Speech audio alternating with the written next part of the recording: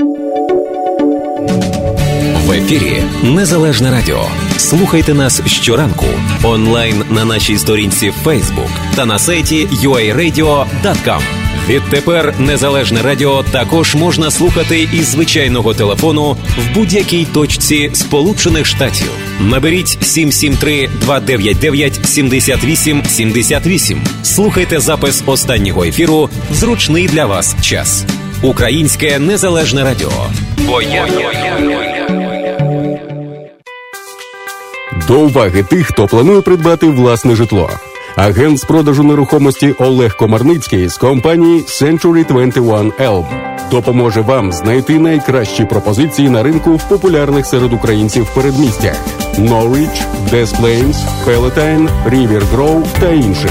Для інвесторів пошук найкращих пропозицій на ринку, багатоквартирні будинки під здачу в оренду та комерційна нерухомість. Зверніться до Олега Комарницького також у випадку, якщо ви плануєте продати вашу нерухомість.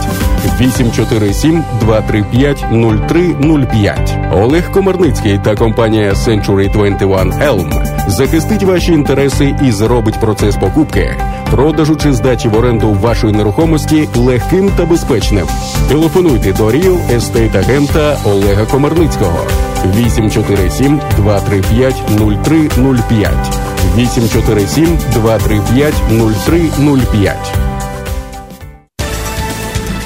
7:32 хвилини. Ви слухаєте Незалежне Радіо. І вчора ми розпочали тему, яка пов'язана з ринком нерухомості, про те, як фінансувати нерухомість, з яких умов найкраще фінансувати, що для цього потрібно. А сьогодні ми продовжуємо цю тему купівлі і продажу нерухомості. Отож, в нашій студії Олег Комарницький, кого ви вже добре знаєте, добрий приятель нашого Незалежного Радіо, надзвичайно кваліфікований агент з продажу і купівлі нерухомості.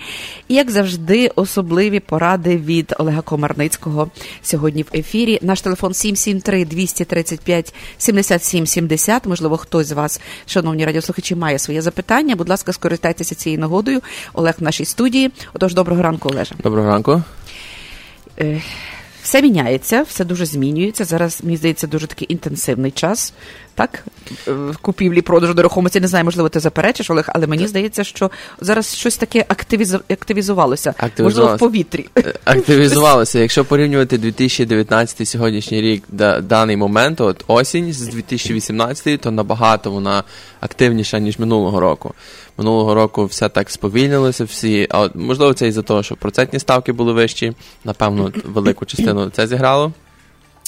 Але дуже замітно, що зараз в 2019 так збудився після серпня. В серпні трошки було затища.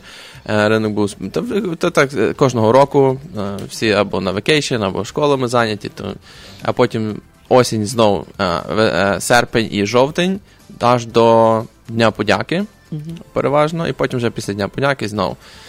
Затихає все в підготовці до Різдва. До Різдва, року, і вже потім з січня знову в нас трошки зима така трошки холодна, тому... І затяжна. Але все одно, якщо подивитися по статистиці, січень, лютий, думаю, продаються швидше, аніж вони продавалися, наприклад, там навіть листопад взяти, чи навіть деколи і жовтень. От швиденько так пройдусь по ринку.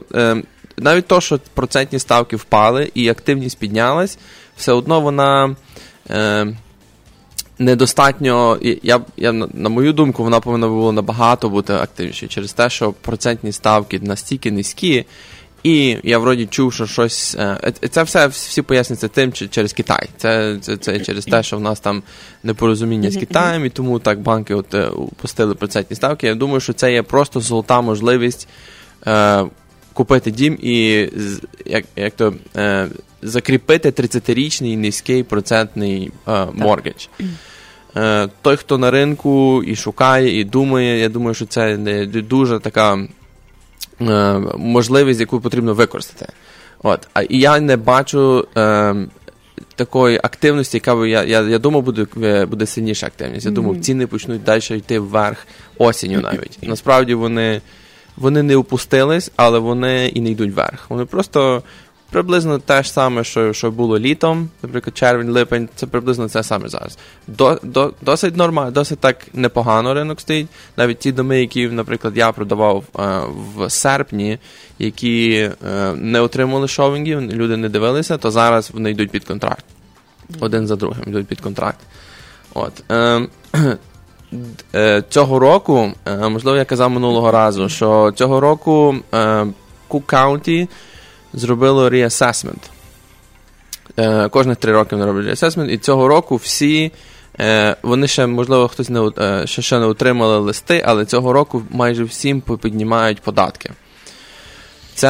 Це призведе до, наприклад, ми вже почнемо отримати ці tax bills 1 березня і 1 травня. Це буде за 2019 рік. В 2020-му 1 березня ми отримуємо перший біл за 2019.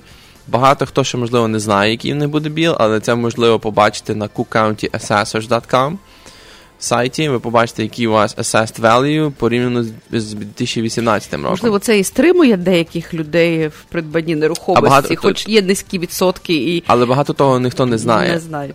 До чого я веду, це те, що той, хто знає, і частину я от замітив, наприклад, якщо взяти Парк-Рідж, дуже багато домів є на продаж. Тобто їх є більше, аніж вони продаються. Тобто кількість, це називається absorption rate, кількість проданих по відношенню до кількість тих, які є на ринку. Цей процент падає. Тобто є більше з кожного року, з кожним місяцем ще раз більше і більше домів виставляється на продаж. І це, напевно, є і частиною того, що податки піднялися, і ті, хто отримали, побачили, який в них буде наступний рік, вони вже, все, я вже готовий переїжджати. І тому, на мою думку, і це вже навіть замітно, що ці доми, які є 400 тисяч плюс, 450, можливо, плюс, в ціні, ці почнуть довше продаватися і задешевше. Тобто це та частина, яка почне ринку, яка почне страдати першою. Із-за податків, наприклад, такі міста, як Норсбрук, там Парк-Рідж, Гленвью, ці міста, вони рахуються як A-клас, як клас А, і вони отримали дуже високий підйом податків. І тому я думаю, що це люди з тих міст почнуть переїжджати в міста, де менші податки, і особливо буде гарячі ті ерії, які мають, наприклад, деякі шкільні зони мають, наприклад, в Парк-Ріджі. Є зона, яка шкільна, всі знають школу Main South, яка в Парк-Ріджі, але частина Найлса теж відноситься до тієї школи. От такі от зони, які місто має дешевші податки, але відносяться до школи, яку всі хочуть, оце будуть самі такі... Тобто... Так, ці будуть дуже швидко продаватися доми і дуже популярними. От. І от ці доми, які 450+, навіть якщо ви, наприклад, думаєте продати, то напевно треба, я би не рекомендував, можливо, зараз, бо тому що там вже мало часу закінчилось до Дня подяки, тому що там вже трошки ринок повільніший, але от з початком наступного року я би рекомендував виставляти на продаж перед тим, як всі будуть бачити, які будуть податки. Бо багато хто не знає, які будуть податки, і тим самим можете обігнати трошки ринок, але оскільки, коли вже в 2020-му вже будуть всім відомі податки за 2019 рік, то ціни підуть вниз. Це однозначно, я впевнений в тому, що в дорожчих містах, в деяких містах навіть опустилися чуть-чуть, тому що в цього року, наприклад, за apartment buildings, то підйоми надзвичайно високі, з 19 тисяч, наприклад, до 30 з чимось. Це просто вони пояснюється тим, що вони були недооціненими. Просто assessed value було трошки занижене, і вони попіднімали assessed value, і зараз податки попіднімаються дуже сильно. Що в свою чергу, напевно, підніме рент також. Тому що ті люди, які мають свої апартменти, якщо їхні такси, податки піднялися, у них вже тепер дохід зменшився. Як підняти дохід, треба підняти рент. Тому це стосується Чикаго, мабуть, теж. Я взагалі говорю зараз про Cook County. Це воно не тільки Чикаго, так, воно і захвачує велику частину Cook County. От. на рахунок, що я недавно прочитав, і я, напевно, з тим погоджуюся. 2023 рік це коли перший бейбі-бумер буде мати 77 років. Це оцей, чомусь так сказали, що оцей приблизно 2023 рік буде час, це буде називатися по-англійськи The Biggest Transfer Wealth. Тобто всі оці бейбі-бумери, яким стає вже 77, 78, їх є найбільше. Це тому і так названо та генерація бейбі-бумерів. Тому що в той час народилося найбільше людей, вони в свої там 60-ті, 70-ті роки купили найбільше real-естейту, і це той real-естейт, який зараз почне продаватися, бо вони йдуть на ретайрмент і переїжджають там чи в senior living, чи вже з дітьми переїжджають жити, і вони продають свої доми. І от в той момент, наприклад, якщо, наприклад, Baby Boomer, от я говорив минулого разу за ці доми, які є, наприклад, Hawthorne Woods, Lake Zurich, в тих, там, де є великі землі, 2, 3, 4 акри.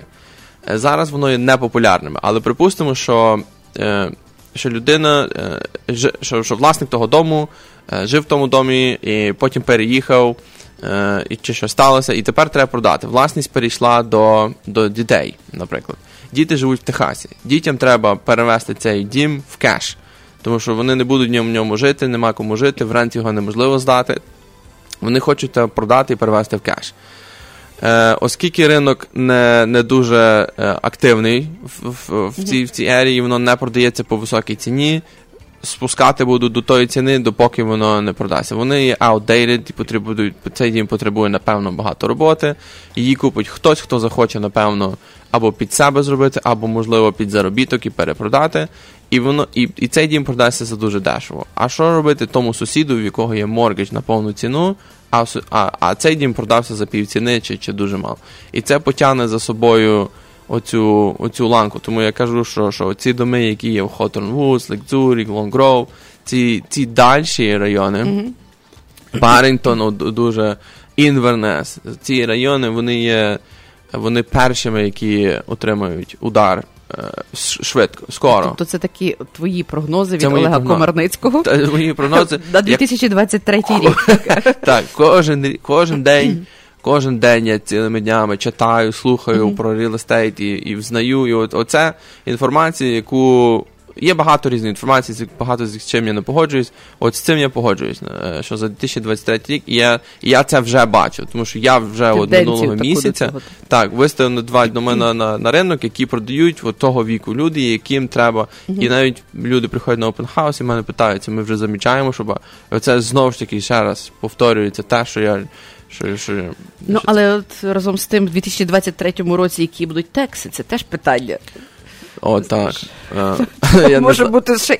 Бо я не знаю, чи вони будуть опускатися. Власне, це теж одна з таких, з одних пересторог, яка може ще зупинити ось цих людей купувати в цих бебі-бумерів, скажімо, нерухомість. Я думаю, ми продовжимо цю тему зараз, Олеже, після короткої реклами. Залишайтеся з нами. Хочеш слухати радіо рідною мовою? Чути українську пісню та об'єктивні новини з України? Підтримуй Незалежне радіо. 7:47. Ви слухаєте Незалежне радіо, в студії Незалежного радіо Олег Комарницький, який, власне, нам надзвичайно цікаво розповідає про тенденції, власне, на ринку нерухомості, які зараз відбуваються і будуть відбуватися в майбутньому. Отож, прогнози на 2023 рік. Саме на цій темі ми перервалися на рекламу. Проскакуємо 2020, 2021.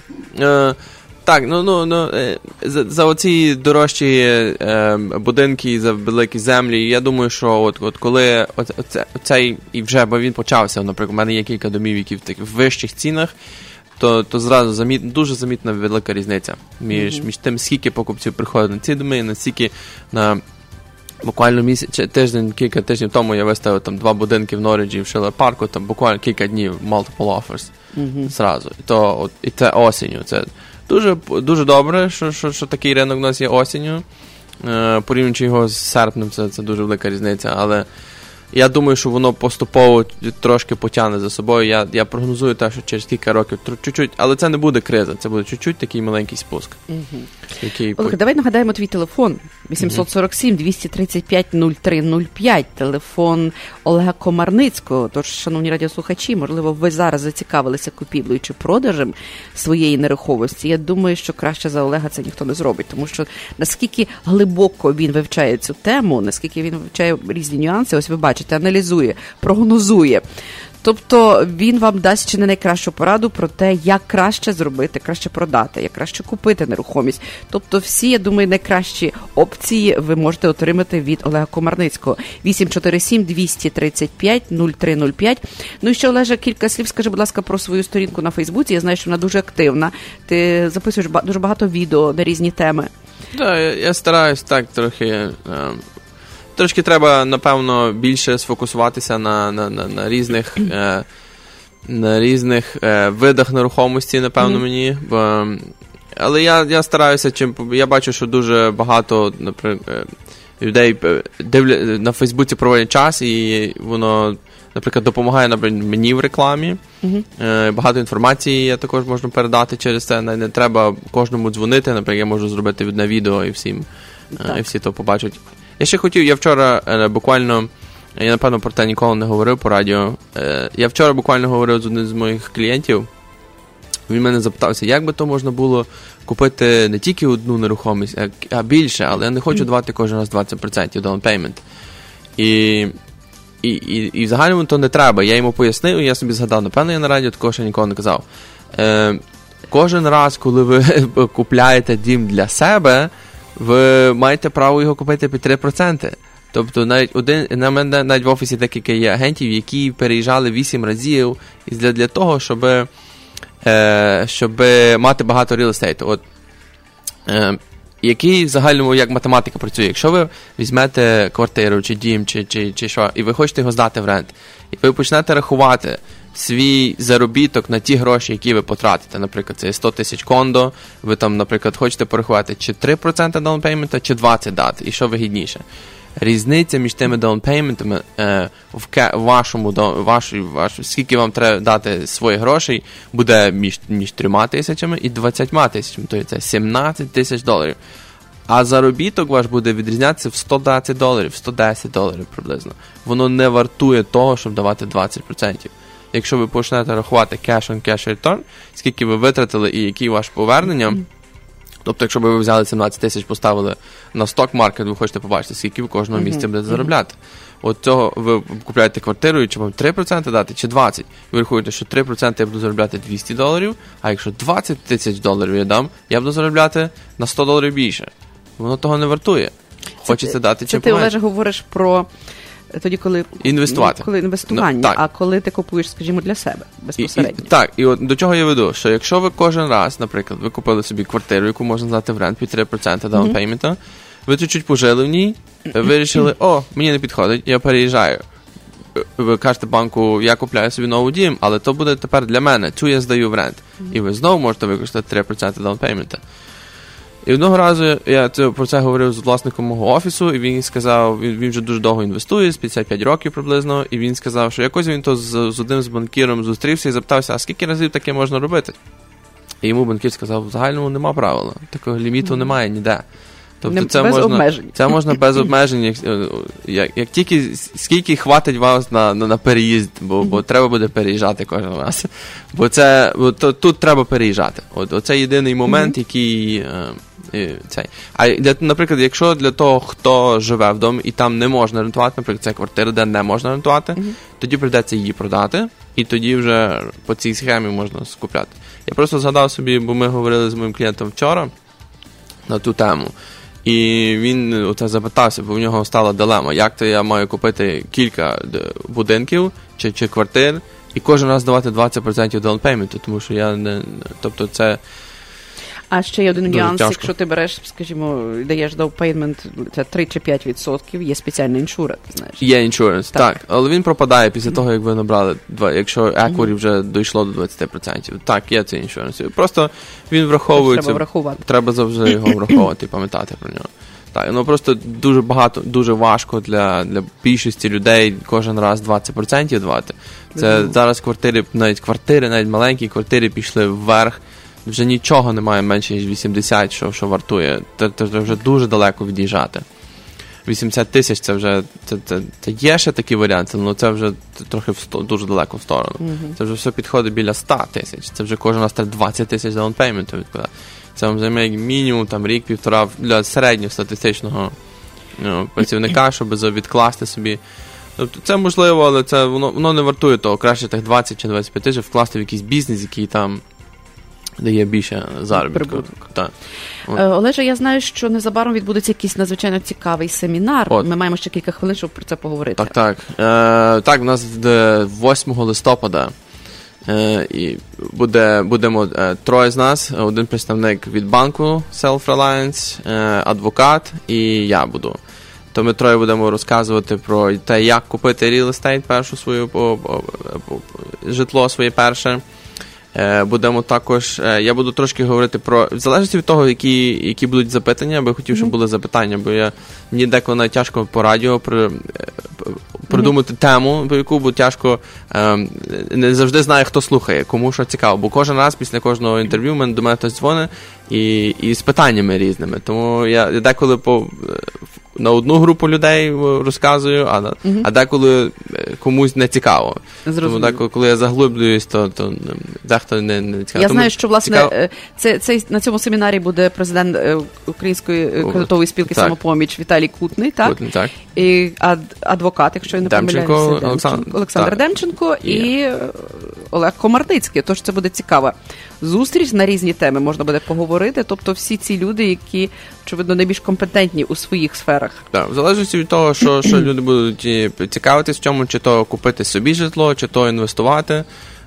Поговоримо на різні теми. Дуже буде цікаво почути, що Self-Reliance може пропонувати, навіть з інвестицій точки зору, бо я знаю, що в них є комерційні позики також. І Олександр Демченко, ми також з ним співпрацювали дуже часто, то я думаю, що він теж може порекомендувати багато чого. Тобто семінар відбудеться 8 листопада, так? 8 листопада. Це є, який в нас день? П'ятниця. Це п'ятниця, 8 листопада. О котрій? Десь о 6-й? Десь о 6-й чи 6:30. Ми ще додатково повідомимо вам. Власне, думаю, що це зацікавить багатьох наших слухачів. Ввечері після роботи зайти і почути таку важливу інформацію. І вхід безплатний. Безкоштовний хід, так, дійсно. Тож зазначте собі, будь ласка. І ще така одна цікава статистика, я десь недавно прочитав, що лише 8% американців мають інвестмент, в real estate investment, лише 8%. І з тих 8% лише 10 мають більше, ніж одне. Тому то така дуже цікава статистика. Мабуть, іммігранти, значно більші. Цікаво, чому? 80% тому більш сміливіші, чи більш якісь такі рішучіші, ризикованіші, можна сказати. Тобто це не є так просто, тому що це треба думати, це величезне... З моєю допомогою не важко. Відповідальність, це дуже велика відповідальність. Це відповідальність, звичайно. Але воно не так страшно, як воно звучить і виглядає. Це тільки треба перший інвестмент. Наприклад, я би рекомендував для того, хто не має і боїться, наприклад, і думає, як то зробити свою першу купівлю. Це купити для себе, пожити і тоді здати в рент. Оце я би рекомендував. Це найспокійніший, найлегший спосіб. Почати з цього можна.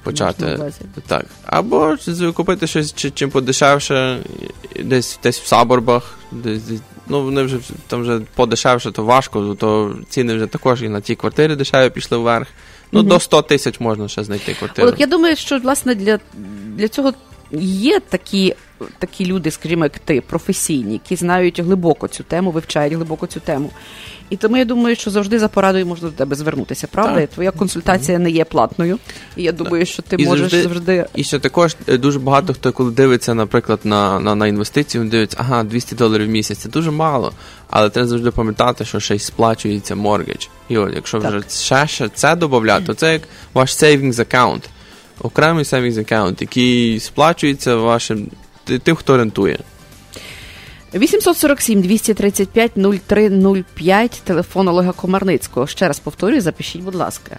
847-235-0305. Я думаю, що завжди можна до тебе зателефонувати, чи, скажімо, написати тобі на твою сторінку у Facebook, поспілкуватися з тобою через месенджер, правда? І взагалі, я думаю, що дуже цікаво, хто має Facebook, скористатися і зайти на сторінку, власне, Олега Комарницького, подивитися його цікаві інтерв'ю, які він робить, дуже популярно, дуже доступно розповідає про ті тенденції, які зараз відбуваються на ринку нерухомості. І ще також хотів закликати всіх, не те, що закликати, а от мій наступний такий маленький прогноз на рахунок інтерес-рейт. Я думаю, що весною вони підуть вверх. І для тих, хто хоче, наприклад, задумується, чи купити нерухомість, чи ні, чи чекати до весни, я би радив не чекати до весни. Купити зараз, через те, що я зараз замічаю великі скидки, які роблять продавці, які треба продати. Бо подумайте, той, хто виставляє зараз на ринок, той реально мотивований. А добру ціну можна сторгувати в того, хто є дуже мотивований. Так. І тим більше цими процентними ставками, я думаю, що весна буде трошки вже дорожче, ніж зараз. Що ж, дякую, Олеже, дякую за твої цікаві прогнози. Будемо за ними спостерігати. І запрошуємо далі продовжувати, власне, такі цікаві інтерв'ю, цікаві наші розмови про тенденції на ринку нерухомості. З нами був в студії Олег Комарницький, телефон 847-235-0305. Всім приємного дня. Ну, а той, хто збирається купити нерухомість чи продати, вдалої вам покупки чи продажу, власне, бажаємо. І всім просто насолоджуйтеся гарною, приємною, теплою осінню. Почуємося. Слухайте Незалежне радіо. В ефірі Незалежне радіо. Слухайте нас щоранку онлайн на нашій сторінці Facebook та на сайті uaradio.com. Відтепер Незалежне радіо також можна слухати із звичайного телефону в будь-якій точці Сполучених Штатів. Наберіть 773-299-78-78. Слухайте запис останнього ефіру в зручний для вас час. Українське Незалежне радіо. Бо я